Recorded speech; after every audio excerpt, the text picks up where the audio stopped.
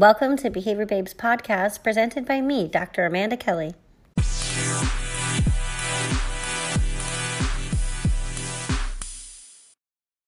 Aloha. Today joining us, we have Dr. Mark Dixon. Mark, are you there? Yes, I am. Awesome. Thank you for taking the time to join us today. I know you're a very busy man. Would you mind Would you mind for our listeners doing an introduction so that they can get to know a little bit about you? Sure. Well, my name is Mark Dixon. I received my bachelor's degree in psychology and philosophy from the University of Wisconsin-Milwaukee back in the day, and I went to graduate school for my master's and PhD at the University of Nevada. Then worked for a couple of years in the Chicago area, missed academia, went back into the professor world at Southern Illinois University, and I've been here for almost 20 years now. Almost 20 years. Almost 20 years, yes. It seems like I'm getting older and older every day, which I guess I am. And here at SIU, we have a undergraduate, a master's, and a doctoral program in behavior analysis. About 80 active students, so it's 5 other colleagues. It's a nice little community. Thank you. It's really wonderful to hear that you have the programs at all different levels, and I didn't realize that about your university. How do people, can you share a little bit about how people, or maybe what you know, what it's like when they kind of enter at the undergraduate versus at the master's level? What are their reactions, or kind of how did they find or hear about behavior analysis? Well, I think at the undergraduate level, they kind of stumble into us by accident. We're in a rural area, so it's not like you're going to necessarily come to Carbondale as a vacation destination for school. So we end up with, a lot of, the local high school students that might come into the university for their bachelor's. We, run an autism center on campus here, and it seems to attract, undergraduates that have an interest in helping people, getting some clinical hours to go along with their coursework at the undergrad level, and they get exposure to us, and I think that results in some interest in our graduate program, and we can bring them up through that way. Those other students that might be coming in from out of state typically are at that master's or doctoral level. They know of our program. They might know of one of our faculty and are coming here specifically for that, not necessarily for the rural Illinois experience. The rural Illinois experience. I like how you frame that. Yeah. It's interesting because, people will ask me sometimes about, how did you get into a PhD and what should I do now? And it's like, well, those are two separate questions if you're asking what would I recommend now. And I think it's really important that people do kind of find a person who has an area of interest that they also share, or someone who they've read their research and are real interested in learning from. That is a really powerful way to try to stay motivated during the grueling dissertation process. Yeah, it is. So are you active in the PhD or doctoral level program? And if so, any kind of updates or areas of research that your students or the faculty are focusing on? Yeah, I teach, a long time ago, many years ago, probably a decade or so, I could have kind of washed my hands of undergraduate teaching, and I never wanted to because I felt it was important to try to groom those guys into, being excited about graduate school and attracting them to our own program. So I teach one undergraduate and one graduate course every year. So, every semester, I should say. And, we have students that, even at the undergraduate level are doing research. They're helping data collect, and, some of the more talented ones might, take it upon themselves to, do their own research project with some mentorship from me or some of the graduate students. But, we're a pretty heavy research program here at all levels of education. as opposed to just teaching coursework. And what are some of those areas of research that you're kind of seeing currently a focus at those levels? And that's a really good point. Sure. I think it's wonderful to emphasize that when you have all three levels, it's possible and likely that you'll see research occurring at all levels. Yeah. Well, I mean, the interests of the faculty are pretty diverse. I guess since this is an episode about me, I can talk about my work. But I have three really diverse sections of research that don't overlap too much. One of them is an invertebrate laboratory where we have Madagascar hissing cockroaches, and we have a large colony of them and look at basic behavioral processes in the cockroach. It's a great subject to have because they do not have a spine. They're considered invertebrates. It makes up most of the animal kingdom. We've done very little research in behavior analysis with invertebrates. They're very inexpensive to house. It's an organism that the students they're kind of polarized about working with. Either they think it's really cool or they're really scared of these gigantic roaches. And so we do work with them. I also have a casino on campus, probably one of the only universities that has its own casino. It's not that exciting. It's not like Las Vegas, but we have, multiple slot machines, roulette table, blackjack table, and have people come in and we gamble, various things. Either they're gambling for money prizes or gift cards or extra credit values. Had a relationship with a hospital here in town where we can have them gamble while they're in an MRI machine and look at neurological, markers of gambling. So that's the second area. And then the third area of work that I do is in complex language and cognition processes for persons with autism. So typically those three areas of work don't overlap, but sometimes the students involved do. They get excited about seeing the entire span of what behavior analysis can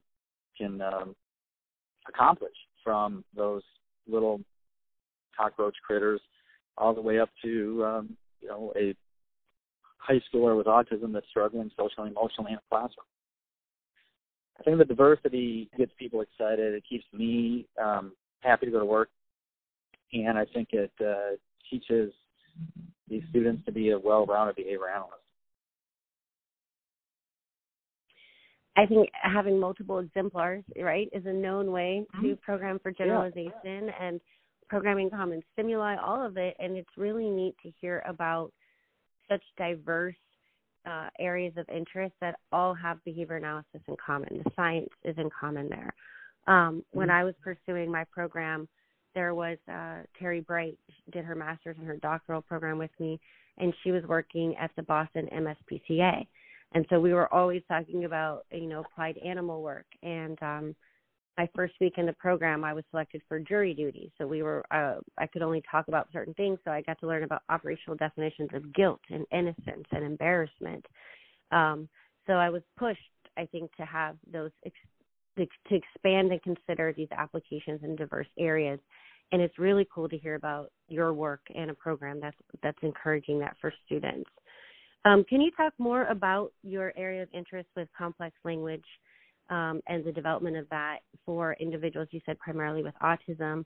And I think it's a great lead-in into the research and the work that you're doing with your PEAK curriculum. Sure.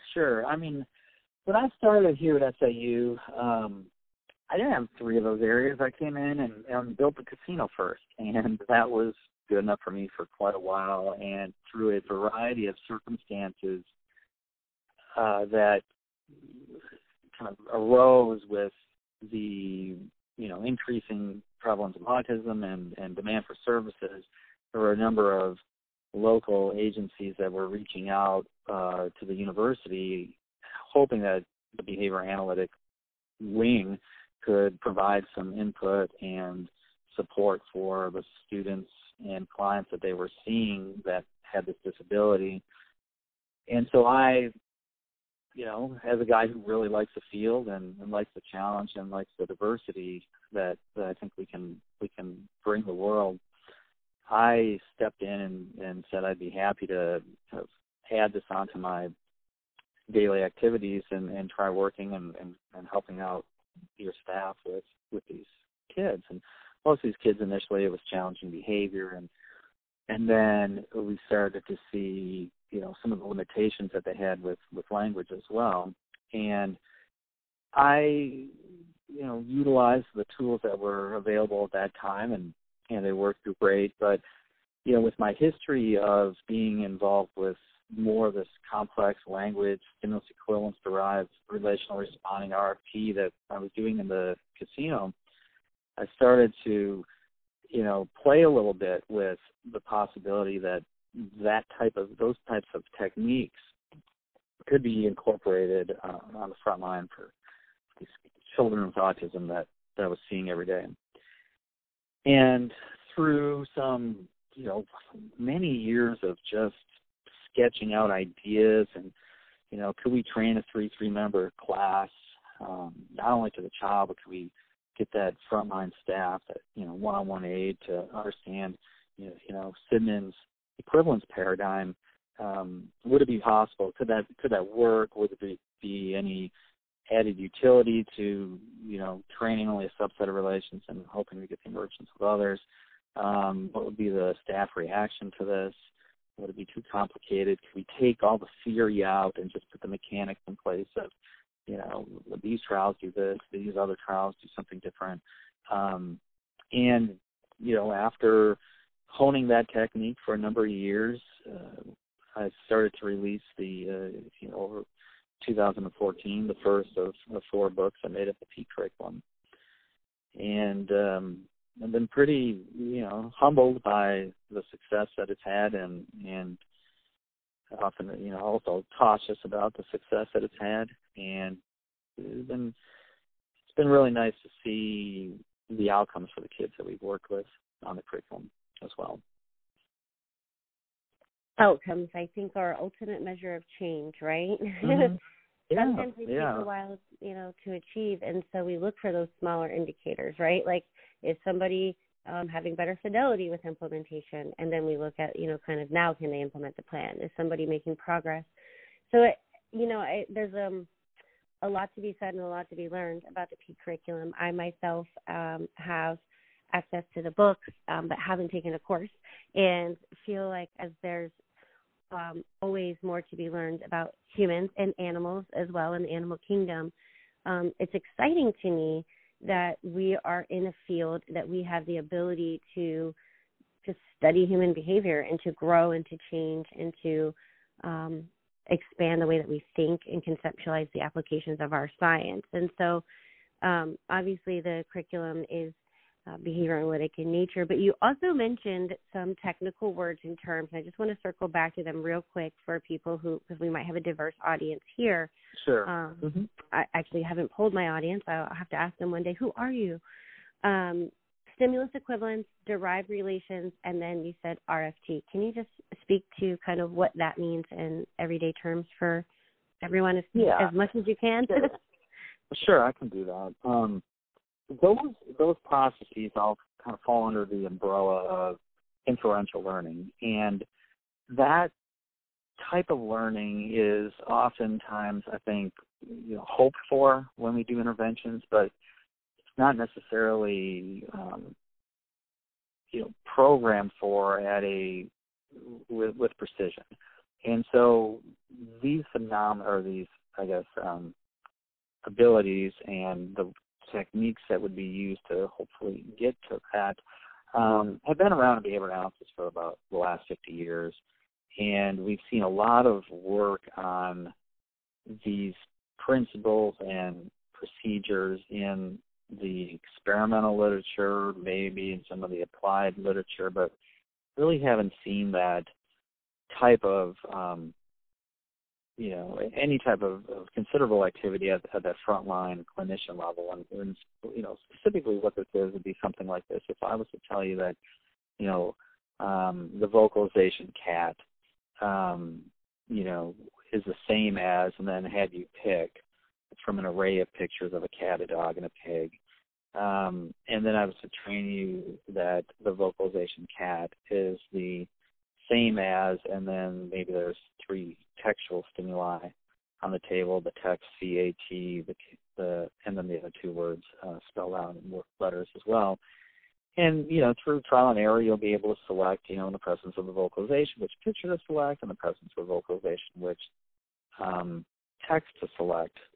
So the magic, and I don't really mean that literally, but that inferential ability is when now in the presence of the picture, you, without any history, without any direct training, without any prompting or reinforcement history, you're able to select in the presence of that picture which is the text that is correct, and vice versa, in the presence of the text which of those pictures is correct. So this, inductive learning is kind of exciting. It's something that only occurs in humans, and it only occurs in humans after the age of about 18 to 24 months of chronological age.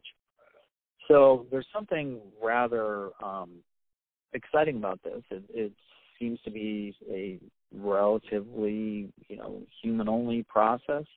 And what I guess was excited about was the potential that this could have to overcome some of the,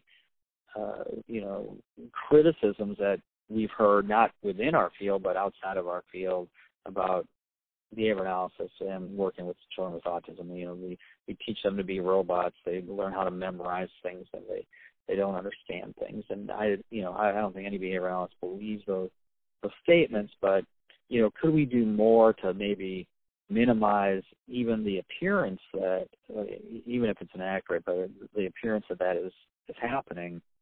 And so one of the, I think, ways that it could be done would be if we were to be able to demonstrate, repeatedly, that we can get kids to learn things that we haven't really taught them. That it wasn't just generalization, but it was actually problem solving. It was induction. It was making sense of the world around based on prior experiences when they encounter novel events. In this case, novel stimuli configurations. And so, over the 50 years, we've seen work on this from very basic paradigms like what I just described, which you can see clear relevance for a young child with autism. It's just a learning language, all the way to more extremely complex cases where we might be trying to build the foundations of perspective taking and empathy and social awareness and caring about others, and how even that type of paradigm and that inferential ability may be at the core of some of these bigger social emotional behaviors and ways of being that we typically have been accused of not being able to maybe impact as well as we should in behavior analysis. And I think we can. And I believe this is the way to do it. It's really exciting for me to hear about, conceptualizations, applications to populations that are not just those diagnosed with autism. And, of course, it could be individuals in casinos. We know there can be broad applications of the, analysis of behavior. But when we are talking about it with different populations or even different areas of needs and skill sets within the population that we may not have yet maximized what our science can do, I think that's real exciting. So thanks for sharing with us kind of and explaining a little bit more about stimulus equivalence. And I think, sure. Quickly to summarize, it's, learning or demonstrating skills other than what was explicitly taught and not just in places other than where it was explicitly taught. So it's that extension of probably how maybe someone who's a layperson might think of generalization. It's like, yes, I want it to occur with new people, new places over time, but this is more of that conceptualization of problem solving, right? Yeah, you can kind of make those inferences. Yeah. Right, and where what I described was pretty clear, I think, basic example of stimulus equivalence, but the where this derived relation responding, or what we talk about as relational frame theory, what it adds to the conversation is that when those relations are occurring, that they're not necessarily all equal with each other. So if the vocalization cat is matched to a picture of a cat, but then the vocalization cat, we could also have it matched to anything other than a cat. How do you now start problem solving when things weren't, the game to solve is not equalness, but rather if one is the same as, this other, but this other is different from the first one. Now what do you do? Or if the opposite of an opposite is the same, or if one is greater than the other and the third is greater than that, which one is smaller? So what RFT, essentially adds is just, I think, more complexity to the ways in which things can be related together, and then those problems are solved. You mentioned Murray Stedman. What other behavior analysts or researchers do you kind of go back to or think about or are building upon when we're kind of moving in this direction, and where would somebody learn more about RFT or relational frame theory? Sure.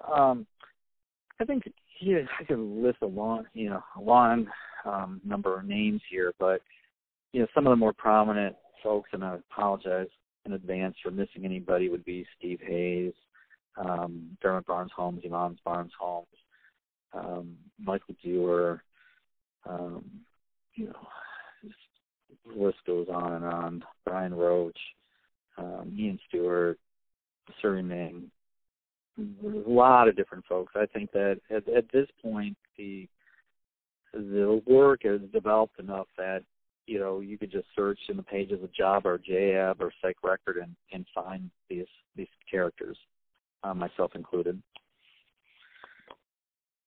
I like how you characterize yourself as a character. And I can try to, kind of get a list of some of those names, and it's not, of course, going to be all inclusive, but for me, I'm always interested, in who inspired you and who inspired this and how did those connections get made. So it's awesome to have even just a beginning running list of who that might be. Also, with regard to the work that you're doing, do you have a website, information, places where people can access you? I know there's a lot of trainings. I see you as a big contributor to the dissemination of science. You were just in Hawaii, and then you were in, I think, New Jersey, and I don't know where you're headed next. But tomorrow it's St. Louis, so yeah, it's been a long week. Yeah, I mean, I guess it depends on the depth of what you want to, learn. Like, my, research findings are, you can find them all in Google Scholar. It's just typing in my name. The kind of those trainings on how do you do this peak curriculum, or some of the work that we do with acceptance and commitment therapy. There's a website for that, PEAK, PEAK 2, the number 2, and then ABA.com. That's kind of a clearinghouse for what the system is, the research summaries, the training schedule. There's a Facebook page, a YouTube channel, an Instagram page. So there's a lot of that social media available for people that are maybe not wanting to read the technical journal articles, but are curious as to how this type of approach might be beneficial to learn about it as a professional, or how it might benefit a student in their classroom or maybe their own child. Thank you. Lots of social media access there. So, yeah, Facebook, YouTube, Instagram, things like that. So what, just maybe a final question or two, if you still have a few moments. Sure. What level of understanding does a person need, or should, I guess, let me think of it this way. If we were going to be kind of using this curriculum or protocol or assessment, who needs to be on that team, or who kind of do you recommend would lead the group? What's the role of the teacher? How much? Where do people start? I know that you said there's multiple books, but like what kind of is the foundation? Yeah, like where do you get started and who should be doing what? What's step one? Yeah, I mean, well, when I release these books, let me put a little history in place, and then I'll get to your comment. I put these books out and really didn't know what was going to happen. I thought we were on something pretty exciting. We had published a few papers. More that kept cascading, into the journals, and it was pretty exciting. And with that growth and I think awareness, we started to see some things happen that were unplanned. For example, I'd get on the internet and just Google, not myself, but I'd Google peak to see, if people were talking about it or if some of the articles were, getting any attention, and found people that were doing peak trainings that I had never even heard of, and that, had purchased a book and decided they were going to go and train some folks. And, I think that's flattering at one point, one level, but it's also a little bit concerning at another because of the fact that, what is the quality control, and, would people be getting the same from them as they would if I was to train them or somebody that worked very closely with me, and should I care? Isn't it the best measure of success that other people want to replicate what you do? And so I was kind of torn with this issue for a while, and then I started to receive some emails of people complaining about the quality of the training that they had, and that they seemed to be mad at me about it, when I really had nothing to do with it to begin with. And so that resulted in kind of the unexpected creation of a training entity and a certification program that kind of operates, it essentially operates independent of me. It's run by Dr. Megan Miller, and she, constructed a certification program for peak and manages trainings at a global level. And that is a system by which, attendance at a multi-day workshop is one level of certification, and then a second level of certification is when you're actually demonstrating the skills of both the assessment and the intervention elements of peak, and getting feedback, from the trainer. In those moments, you're summarizing data, generating assessment reports, and so on. So those things are available.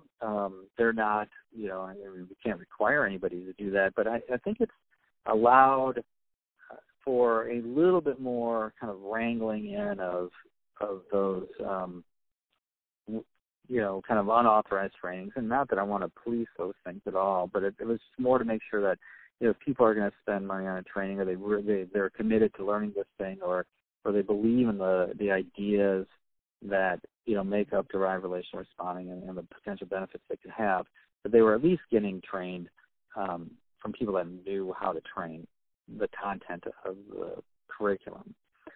When it comes to who can use it, who should use it, all those things, who should show up at a workshop, we've kept that open. There are some parameters around, you have to attend the whole time, you have to demonstrate these skills, you have to have, a certain level of education. But I think that, while we can set those things up as recommendations, the truth is that you have to follow the rules and the laws of where you operate. And I guess as I've traveled around the globe, doing these workshops, and also, the exponential additional number of ones that Megan and other people have done under this training umbrella, we've encountered some surprising things, like in certain locations, you can't do a behavioral assessment unless a licensed psychologist signs off on it, or, in certain places in the world, you're only able to work with children with autism under a certain age, or certain level of disability.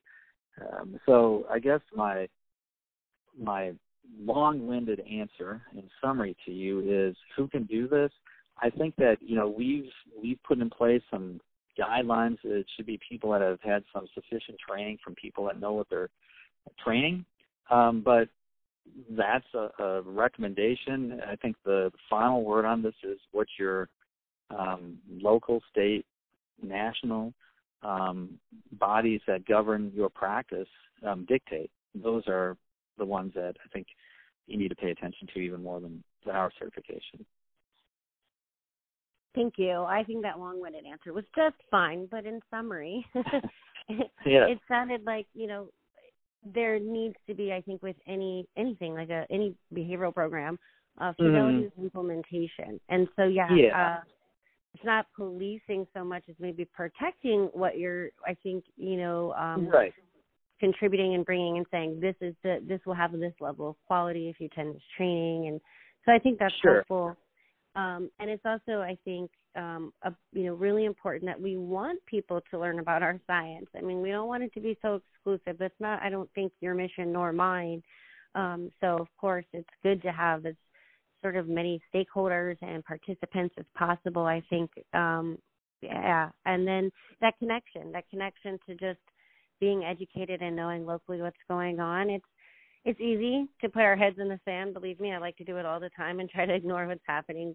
But when we think globally, like I know you and I had talked about our trips to different places, and having gone to the Philippines, right, I was like, wow, people are sometimes hearing about derived relations before they've heard about what's a stimuli. And I'm like, oh, this is cool. And then how do we then translate that, not just across language and cultures, but from people who are, kind of sometimes jumping in the deep end, and and the motivation and the energy is there. And so it's really cool, again, I think, to be reaching as many people as possible, having those connections, and then making sure there's some quality protection. But sure. I mean, the last thing I want to have happen is that people say, well, I tried this thing and it didn't work. And then it's, that damage is already done, when you have to try to backpedal and say, well, were you certified?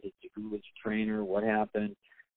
Did you do X, Y, and Z? I'd rather try to take care of that on the front end than have the complaints afterwards. That it just, these things don't work. And, to me, it's not a matter of if these things work or not. It's more of a matter of, were you confident enough in your delivery of it to determine, was it really you, or was it really the actual protocols? Spoken like a true behavior analyst. Antecedent modifications and doing things on the front end, I think, are always better. I say the best way to respond to behavior is to prevent it from occurring. If there's one that we're looking to not see occur, if there's one we want to increase, then of course that won't apply. I want to thank you again for taking the time, for joining us today, and just want to make sure I give you an opportunity. Is there any last parting words of advice, or anything you wanted to add in today?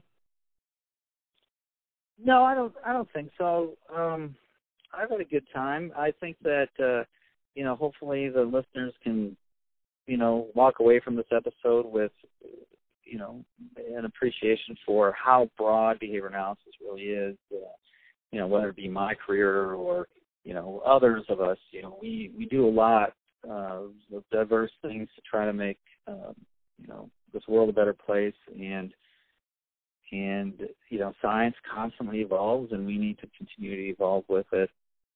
And I feel that next generation of behavior analysts should continue to push for even a more complex and wide-reaching science than I've been able to do.